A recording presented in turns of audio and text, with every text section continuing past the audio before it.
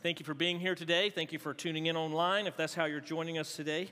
Excited about the text today. We're coming out of Genesis chapter 16. Looking forward to it. Hey, wasn't it good news to know that our youth pastor, Pastor Nate Garrett, who has gone on mission to Guyana and was able to speak, that there were some, you may have missed it because in the announcement you're kind of looking at pictures and thinking through it or not. Several prayed to receive Christ when he spoke. That's a praise. And I say that to say, if you come and you're participating with Peninsula Baptist Church, you're a part of a bigger picture of something more than what you see going on the few hours you're here on Sundays. It's a lot going on, and so it's a good time to be a part of Peninsula. We are going to be, in a few weeks, kind of introducing and dropping what we call a podcast that I'm kind of talking in a lot of. But the reason I want to do it is so that you can see the bigger picture of what God's doing here, because we're going to focus on God and His Word on Sunday mornings, but we don't get to tell the full picture of the testimony of what God's doing through our church. And so you'll be seeing and hearing about that coming up. I'm excited about where that'll take us as we can connect with one another in such an enriching way. Well, it's been a while since I have shown a meme. And so someone sent me, actually, Katrina Dora, our children's director, sent this to me a few weeks back, because of, she works with children's ministry and I used to work with youth. So it was funny on that level, but it actually pertains to the message today loosely. Okay, but it does pertain to it a little bit. This is what it says.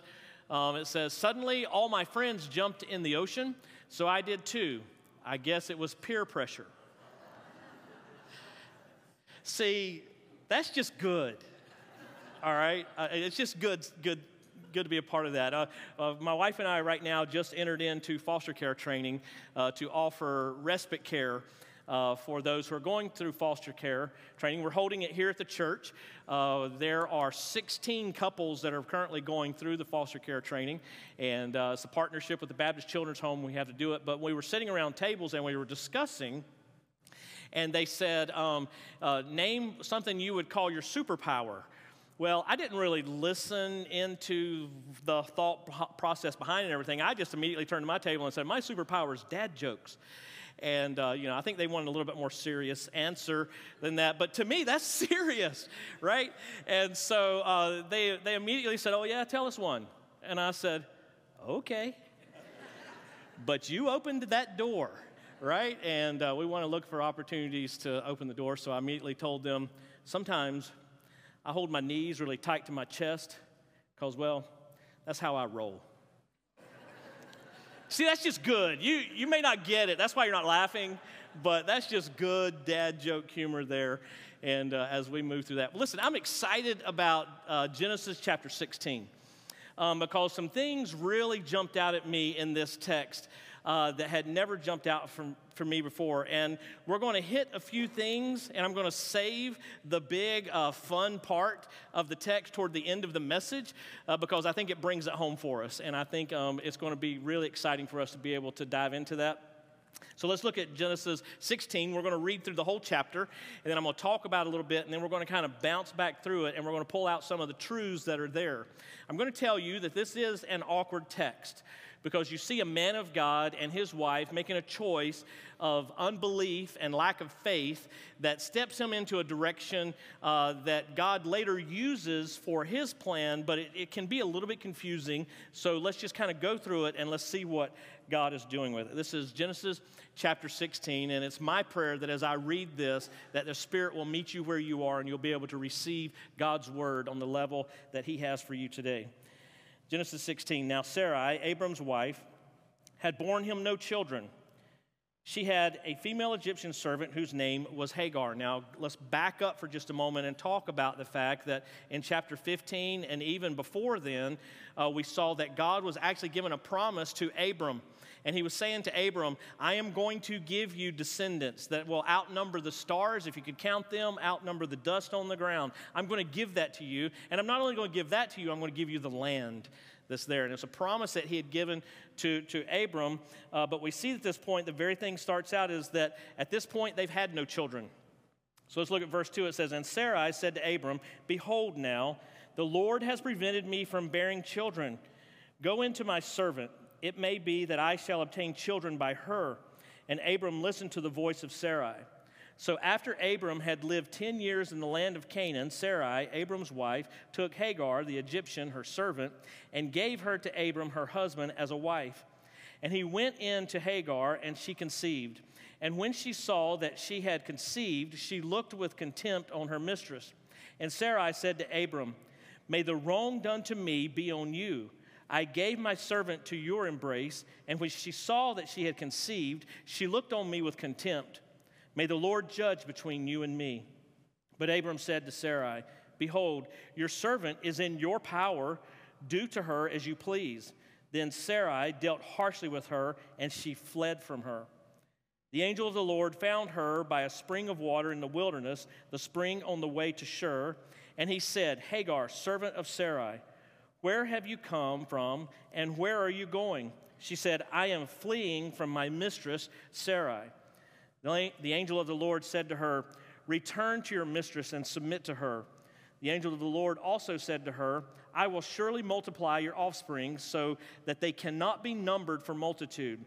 And the angel of the Lord said to her, "Behold, you are pregnant and shall bear a son. You shall call his name Ishmael, because the Lord has listened to your affliction." The name Ishmael means God hears. Verse 12, "He shall be a wild donkey of a man, his hand against everyone, and everyone's hand against him, and he shall dwell over against all his kinsmen." So she called the name of the Lord who spoke to her, "You are a God of seeing," for she said, "Truly, here I have seen him who looks after me." Therefore, the well was called Beer-lahai-roi. It lies between Kadesh and Bered. And Hagar bore Abram a son, and Abram called the name of the son from Hagar bore, who, good gracious. And Hagar bore, the reason I'm having trouble with this, I'm just going to be transparent here, is everything you read calls him Abraham. And I'm thinking, we're not there yet. We can't call him Abraham yet. And I keep wanting to say Abraham because that's who it is. So Abram or Abraham, if I speak in and out of that, it's the same person, okay? But I'm going to try to stay Abram until God gives him the name Abraham. That's what I'm trying to do. All right, verse 15. Let's try that again. Take two. And Hagar bore Abram a son, and Abram called the name of the son whom Hagar bore Ishmael. Abram was 86 years old when Hagar bore Ishmael to Abram. Now, Abraham was now 85 years old when this all started coming into play, and it was kind of moving forward in his life. And he had been walking with the Lord for about 10 years now, and he had learned some valuable lessons of what faith was, what God had done for him, and how he was kind of moving him toward what God's plan was. And God had promised Abraham and Sarah a child, but they had not been told when that child was coming. The promise was there that a child was coming, but they had not been given a date or a season or anything to know when it was coming. And it was through faith and patience where we have to inherit the promises of God. Hebrews 6:12, it says, "So that you may not be sluggish, but imitators of those who through faith and patience inherit the promises." So the promises of God that come, we have to show faith and patience in them. So let that kind of be something that resonates in your mind as we begin to unfold what's happening in this text. I had to ask the question, well, God, why did you wait so long? Well, Scripture tells us God waited until Abram was as good as dead. And you say, well, that's kind of harsh to say that. I'm not using my words. I'm using the words of the Scriptures. In Hebrews chapter 11, it says, "By faith, Sarah herself received power to conceive even when she was past the age, since she considered him faithful who had promised." Verse 12, "Therefore, from one man, Abraham, and him as good as dead, were born descendants as many as the stars of heaven and as many as the innumerable grains of sand by the seashore." God wanted to demonstrate in Abram and Sarai's life that even though it doesn't seem possible, my power is going to show out. And I know that some of us in this room could be waiting on God to do something. You're waiting on God to move in a certain way. You're waiting on God to do something in your life, and you can't understand why He's waiting. But if you've had to wait a really long time for God to do something, you can almost rest assured, based on Scripture text and based on a testimony from my life, that if you're having to wait, you are waiting because God wants to show His hand as mighty. And so we have to, in patience and in faith, in order to get the promises of God, to wait on Him, being willing to wait. So if you go into all of Scripture, not just the Old Testament, but all of Scripture, and you look at what biblical faith looks like, kind of narrowed it down to 4 main points of what biblical faith is. Number 1 is this: you are willing to wait. None of us really like to wait, right? I mean, I could probably raise your hand, let's get a testimony. You know how I know that none of us like to wait? And I've been on both sides of this, okay? So I'm not trying to act a certain way or anything, but when you're sitting in a traffic light and you happen to be the first car in line and the light turns green and you don't immediately go, what's the person behind you do? They get out and they come up and they hand you a $20 bill and say, "Thank you. Thank you. Go to McDonald's. Have a cheeseburger." No, they blow the horn to let you know that, hey, that light's been green for 2 seconds. So get moving. We are not a waiting people, especially when it comes to God and we think we know the answer. Okay, I know the answer. I know what it needs to be. And I know what God's going to do, or I sometimes even more dangerously know what I want God to do. We want it then. We want to see God move now. Waiting on the Lord is difficult. It's challenging, but it's biblical faith that allows us to do that. Number 2, you are concerned only for the glory of God. Biblical faith says you are concerned only for the glory of God. And that can be a challenge on what we're doing because we know what we want, we know why we want it, and we know when we want it. But sometimes it calls us out when we have to say, does that bring glory to God? Does that happening bring glory to God? We're going to see this unfold in the text in a few minutes. Number 3, you are obeying God's word. You're sticking to God's word. You're making choices based on what God's word says. You're walking in truth, not philosophy, not ideas, not thoughts, but you're walking in truth. You're obeying God's word. Number 4, you have God's joy and peace within. Now that can fool us sometimes. Sometimes we think because we've got the answer we have peace, but sometimes we don't have peace because the answer's not there yet. So it's the peace that passes understanding and the joy that only Christ Himself can give. It's what you're looking for as you're walking in biblical faith with the King of Kings and the Lord of Lords. So Abraham and Sarah were waiting, and God was increasing their faith and their patience and building their character. Proverbs 3:5-6 says, "Trust in the Lord with all your heart, and do not lean on your own understanding. In all your ways acknowledge Him, and He will make straight your paths." So I'm going to give an overarching statement, something for us to contemplate on for a few moments of what this text is showing us and telling us. It's this: attempting to accomplish God's plans by means of socially accepted practices of the day produces complications. I'm going to let that resonate with you for a moment so that the Spirit of God can meet you where you are, because it did for me. It met me where I was and what I was going through and what I was facing. Attempting to accomplish God's plans by means of socially accepted practices of the day produces complications. And just because everyone else in the world says it's okay, we have to ask ourselves, does God say it's okay? I've seen many people get themselves in trouble with the argument, well, kind of like it's just the thing you do today. I'm like, that's great if everybody else is doing it and it's working for them.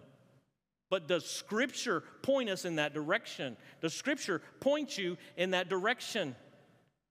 What are you hearing from the other faith people that are following God and seeking God's hand about that particular situation? What are you hearing from them?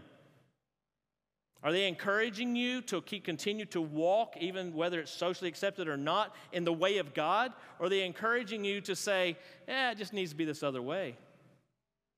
You have to lean into God's word. How does this relate to the text? I'll show you. They were waiting well, but because of the problem that Sarah had, she wanted a fix. You see this in this. Chapter 16, verse 2. And Sarai said to Abram, behold now, the Lord has prevented me from bearing children. Go into my servant. It may be that I shall obtain children by her. And Abram listened to the voice of Sarai. Number one, Sarah was not willing to wait. She said, behold now. It was another short-sightedness of behold. Behold my situation now. Not looking at it from the way God was looking at it, but looking at it the way we see it now. Not understanding the big picture, but seeing what I see right now and what I want right now. That's what Sarah was doing. Behold now. A short-sighted behold. It was not viewing it from God's point of view. So she was not willing to wait. Number two, Sarai was not concerned for the glory of God. Where do we see that? In verse 2, that I shall obtain children. She was now concerned about her own thought process, her own heart, what she wanted, what she needed. She's thinking probably, I'm going to be made fun of. I've never been able to bring a child into this earth. And we know that children actually says blessing from God, and I'm not able to do that. And so I need, and it brought her into not being concerned with the glory of God. Number three, Abram failed to obey God's word. It says, and Abram listened to the voice of Sarai. He listened to the wrong voice. He had already had a covenant given to him from God, and he was no longer listening to the voice of God at that moment. He was listening to the voice of Sarah. And then number four, they both lost God's joy and peace. We see that in verse 5. It says, may the wrong done to me be on you. It created arguments.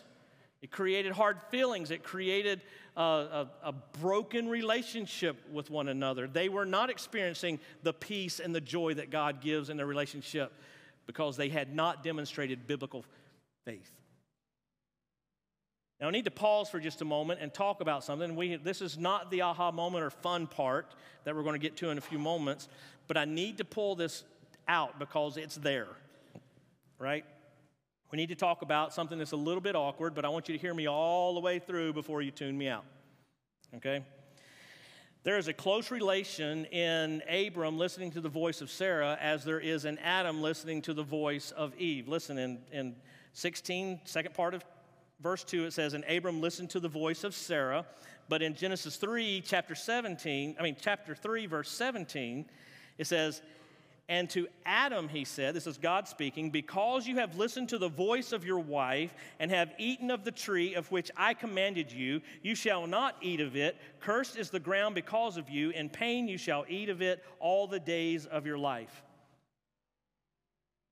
Listening to the wrong voice gets us in trouble. But let me speak into this just a moment because it is a scriptural truth that I think maybe God wants some to hear today. This week, March 13th, Psychology Today released an article that actually mirrored a lot of what we heard at our marriage seminar we held here in February by the Feldhans. And one of the things that they pulled out was it was the successful, highly happily marriages and the practices and the things that those marriages have in place. One of the things they pulled out was the overarching feeling that most men have of inadequacy. Not quite good enough, always walking with a feeling of inadequacy. And so they're speaking into that, and this is what the article says. Appreciation. Men really do want to be respected and appreciated. For many, This may mean that they need a lot of positive thank yous. Their wives should be aware that praise and gratitude works wonders, emotionally and physically. As long as it is truthful, the spoken word is powerful. Men want partners to tell them what they want. And you guys have heard the 2 rules of marriage, right? Rule number 1, your wife is right. Rule number 2, refer to rule number 1. Okay? But all joking aside, and the ladies are like, wait, you were joking? All joking aside, the truth that I pull out of that, because of the original sin and because there's enmity between us in our relationship with one another, and because the man feels inadequate and he wants to please the wife, and this is in happy marriages, okay? He wants to please the wife. Women need to be careful what you request of your husbands. Ladies, be careful that everything you ask of your husband and you request of him, it is God-honoring and biblical. Now, I want you to know, just for me, if, say for instance, and I'm going to kind of make up an analogy, if my wife wants a certain wall in the house painted blue, I'm not going to like drop everything at that moment and say, oh, she just texted me, she wants the hallway blue. See you guys. It's not that, but I want you to know that it's going to sit right here in my mind until when? That wall is blue. Because I want to please her. It is something that's going to drive me to eventually get it done. You say, well, I wish my husband was that way. That he's thinking on it. Just because he hasn't actually done what you've requested of him yet doesn't mean it's not on his radar. It just means some things haven't fallen into place for it to happen. My point is this. Ladies, be careful what you request of your husbands, because if it's ungodly, you could lead them down a wrong path. Now, I want you to understand, I don't want all the men say, get them, preacher. This is not a one-sided conversation. There's another side of this coin. There's another side of this story. You should always, men, listen to your wives all the way up to the point to where the request or the thing that they say is not God-honoring or is unbiblical. And at that moment, you must say, sorry, babe, no. It's a two-sided coin on this. Abram had actually, through a deep sleep, had a covenant made with him that he was going to have descendants. He had a covenant made with him that he was going to get land. He knew what God's word was. What confused him was in the waiting. I don't quite see it. I don't get it, God. I know you've promised this, but I don't quite get it. And then his wife and his impatience decided to scheme. Anytime you have to scheme to move God's path somewhere, you're not moving God's path. No believer walking with Christ needs to ever scheme. Ever. If you're scheming, stop it. Let God move on your behalf. Let him be the one that does things for you. So the first part of this account of what we've just read in the first few verses here tells us about biblical faith. Wait patiently, stay concerned only for the glory of God, obey God's word, and seek God's joy and peace within. That's where we should find ourselves. But then we go into Act 2 of this particular narrative, and we see something different. That can be confusing until you see what's truly going on here.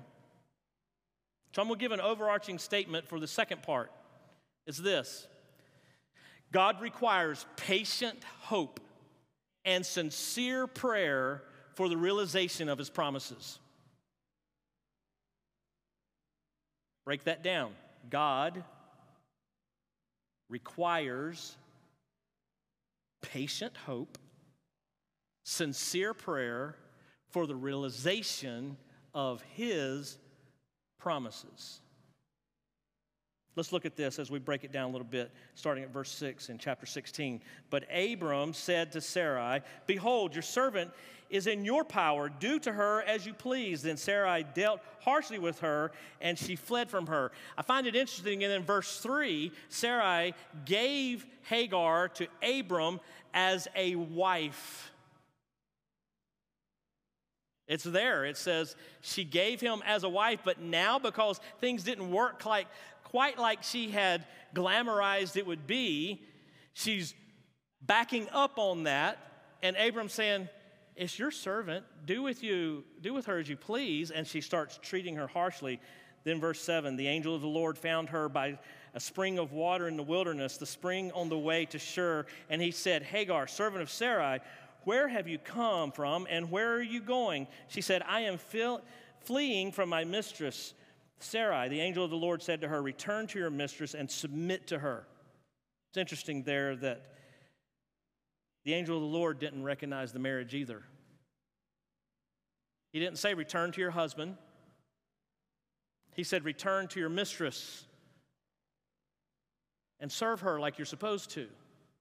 He doesn't leave it there. He goes on, but he didn't recognize it as a marriage.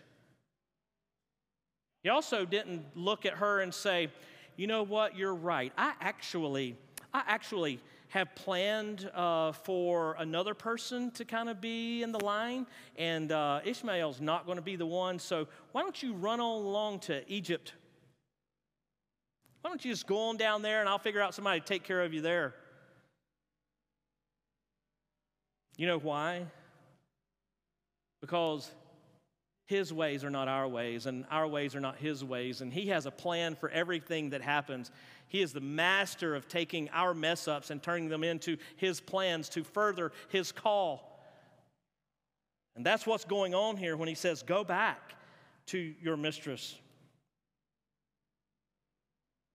The angel of the Lord also said to her, "I will surely multiply your offspring so that they cannot be numbered for multitude." And the angel of the Lord said to her, "Behold, you are pregnant and shall bear a son." She just got new information. She knew she was pregnant, but this was the gender reveal. "You shall call his name Ishmael, because the Lord has listened to your affliction. He shall be a wild donkey of a man, his hand against everyone, and everyone's hand against him, and he shall dwell over against all his kinsmen." If you read on, which we will, in the book of Genesis, and then later in Samuel, some in Judges, you see that the Ishmaelites, which was the line of Ishmael, the Ishmaelites actually came against the people of Israel when Israel was not following God. See, part of the plan was he says, I'm going to give you a son. His name's going to be Ishmael. He's going to have many descendants. He didn't go on to say, "I'm going to use them for my plan." But that's what was happening. "I'm going to give you much descendants." But then it goes on to say, "He shall be a wild donkey of a man." There are a lot of people who will say that the turmoil that is going on in the Middle East today comes from this particular text. Let me just encourage you to really do your homework on that and follow the lineage out on that. I see where people are coming from when they say that, but it's not 100% supported in Scripture. What we need to be aware of is when he says that to him, what is he saying to him? What's it going to mean? And how does it play out later in Scripture? And it does play out later in Scripture. God does use the Ishmaelites for his bidding later. So it is part of his plan. But what is truly meant by "he shall be a wild donkey of a man, his hand against everyone, and everyone's hand against him," he was saying, "Hagar, servant to Sarah, your son will be a servant to no one." That's what he's saying. Your son's not going to serve anyone, and no one will be able to break him to make him serve anyone. Now, to a servant woman who's looking for hope and looking for peace and looking for an outcome that is more positive, to hear that her son is not going to be born into servitude, that the son's going to actually be free to do what he so chooses, is got to be encouraging. It's got to be an uplifting part of this. But from the human heart, it didn't totally make sense to me. Even then, everything that I've just told you in clarification for why would God do this? Well, why would it didn't make sense to me, that encounter. Why the encounter? Why the conversation with the angel of the Lord? And it didn't make sense to me until I did homework on the angel of the Lord. This is where it gets fun. This is where it gets really fun to me. Connecting dots of Scripture and learning what's going on here. When you do a study on the angel of the Lord in the Old Testament, 90% of the time it's the same verbiage and the same things are happening. Now, occasionally, it says, an angel of the Lord. It sounds like the same terminology, but it's talking about someone different. I want you to see this. There's several things that you pick up on. Number one, the angel of the Lord speaks as God. The angel of the Lord speaks as God. Number two, he is identified by the people who are speaking to him as God. Number three, he accepts worship. Who's the only one in the spiritual world who should accept worship? God. This is where it gets really cool. Let's jump into the New Testament for a few moments and pull out some scripture texts and start building a foundation so that we can better understand the angel of the Lord. This is John 8. The leaders of the time were encountering Jesus and challenging him, and they were asking him some questions. This is where it starts in John 8, verse 53. It says, "Are you greater than our father Abraham, who died, and the prophets died? Who do you make yourself out to be?" Jesus answered, "If I glorify myself, my glory is nothing. It is my Father who glorifies me, of whom you say he is our God. But you have not known him. I know him. If I were to say that I did not know him, I would be a liar like you." Ouch. "But I do know him, and I keep his word. Your father Abraham rejoiced that he would see my day. He saw it and was glad." So the Jews said to him, "You are not yet 50 years old, and have you seen Abraham?" Jesus said to him, "Truly, truly, I say to you, before Abraham was, I am." But it gets better. Colossians chapter 1, verse 15. "He," speaking of Christ, "is the image of the invisible God, the firstborn of all creation. For by him all things were created in heaven and on earth, visible and invisible, whether thrones or dominions or rulers or authorities. All things were created through him and for him." But it gets better. I love it. Judges chapter 13. Going back into the Old Testament now, where the same verbiage of the angel of the Lord appears to someone. This is Samson's dad now, who doesn't have children, and this is the encounter he has with the angel of the Lord. Let's look what happens here. "And the people of Israel again did what was evil in the sight of the Lord, so the Lord gave them into the hand of the Philistines for 40 years. There was a certain man in Zoar of the tribe of the Danites, whose name was Manoah. And his wife was barren and had no children. And the angel of the Lord appeared to the woman and said to her, 'Behold, you are barren and have not borne children, but you shall conceive and bear a son.'" Then you drop down to verse 15. It says, "Manoah said to the angel of the Lord, 'Please let us detain you and prepare a young goat for you.' And the angel of the Lord said to Manoah, 'If you detain me, I will not eat of your food, but if you prepare a burnt offering, then offer it to the Lord.' For Manoah," catch this, "did not know that he was the angel of the Lord." Verse 17, "And Manoah said to the angel of the Lord, 'What is your name? So that when your words come true, we may honor you.' And the angel of the Lord said to him, 'Why do you ask my name, seeing it is wonderful?' So Manoah took the young goat with the grain offering and offered it on a rock to the Lord, to the one who works wonders. And Manoah and his wife were watching. And when the flame went up toward heaven from the altar, the angel of the Lord went up in the flame of the altar. Now Manoah and his wife were watching, and they fell on their faces to the ground.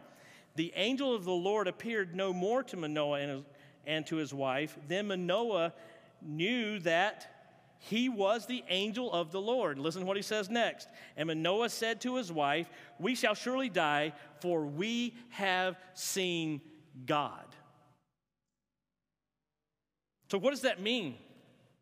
It's called the preeminent appearing of Jesus Christ.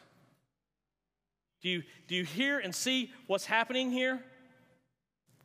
Is that Jesus is the one that showed up on the scene when Hagar was by the spring in the wilderness, not knowing what to do with the mess that she was in her life. And Jesus himself showed up. God didn't send a messenger to go say, "Hey, go take care of things." God himself showed up. Look, it says, the angel of the Lord found her by a spring of water in the wilderness, the spring on the way to Shur, and he said, "Hagar, servant of Sarai, where have you come from and where are you going?" Could you see Hagar walking back into Abram's camp and saying, "I'm back, and I met a man that told me everything that I ever done"? You know what this does for me? It parallels with the woman at the well. The angel of the Lord said to her, "Return to your mistress and submit to her." John 4, the woman answered him, "I have no husband." Jesus said to her, "You are right in saying, 'I have no husband,' for you have had 5 husbands, and the one you now have is not your husband. What you have said is true." Why is this so fun to me? It's because when I think about the woman at the well, and I think about the encounter of Jesus meeting the woman at the well, I think Jesus is leaning up against the well, and he's standing there, and the woman walks up, and he says, "Give me something to drink." And she goes, "Who are you to speak to me, to give you something to drink?" And Jesus, in his mind, now this is a Danielism, I'm just going to tell you that, it's a Danielism, this is where my brain goes. Jesus looks at the Samaritan woman at the well, and he says, "I've done this before." That's exciting to me. Because it wasn't new for Jesus at the woman at the well. He was meeting a woman in the time of hurt and pain and lostness and not knowing what was going on. Jesus was showing up on the scene, and he was speaking, and he was saying, "Let me offer you redemption." Not just the woman at the well, but the woman at the spring of water in the wilderness. My challenge is this, that we at times in heartache and pain and not knowing where we're going in our lives don't understand the fact that Jesus has already met us in the wilderness. He has already showed up beside the water of what we're struggling in. And he has said, "I am here to give you hope and peace." And he walked on earth, and he stretched his hands out, and he gave his life for the penalty of sin that you and I deserve. And he's given us a promise and a hope to be forgiven and to have a right relationship with God the Father.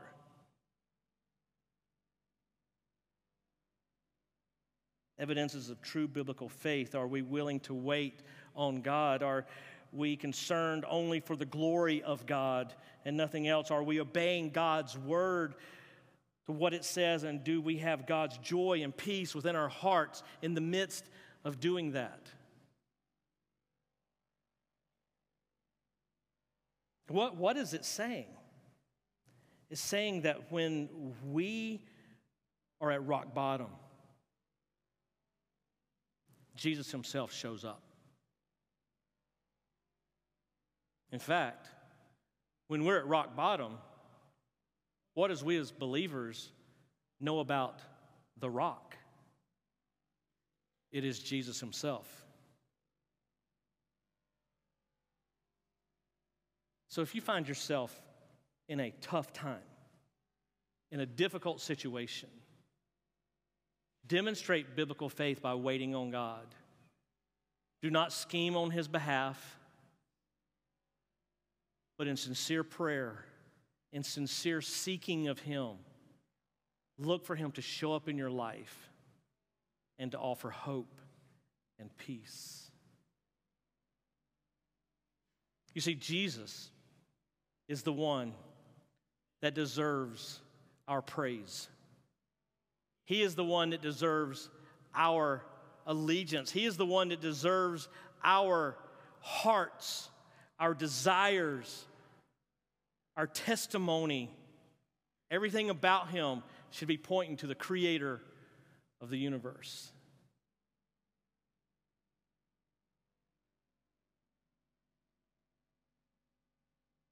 Let's pray.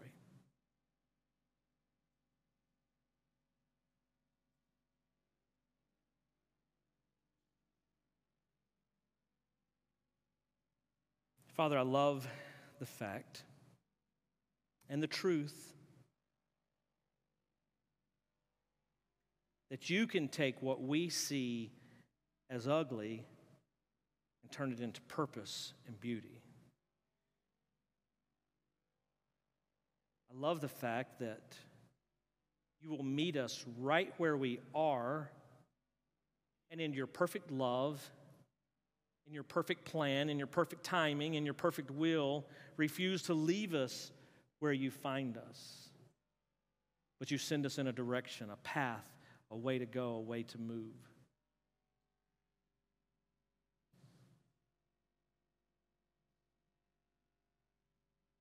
Jesus, you are the one who was, who is, and shall be.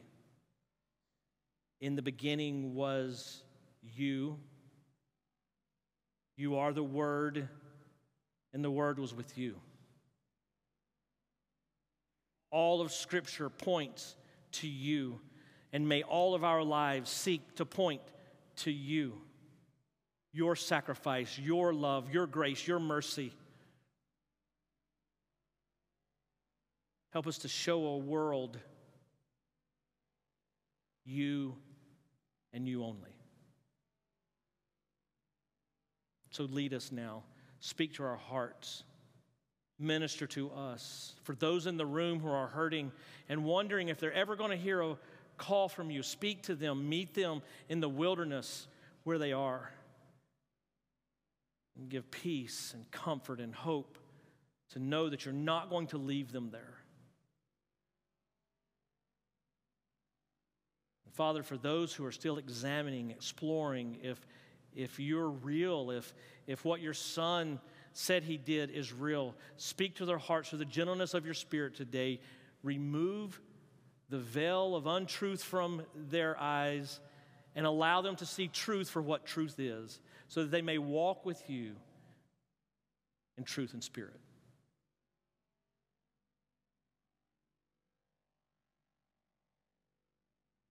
Thank you, Jesus.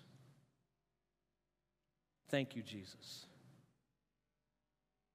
Thank you. For in Jesus' name we pray. Amen.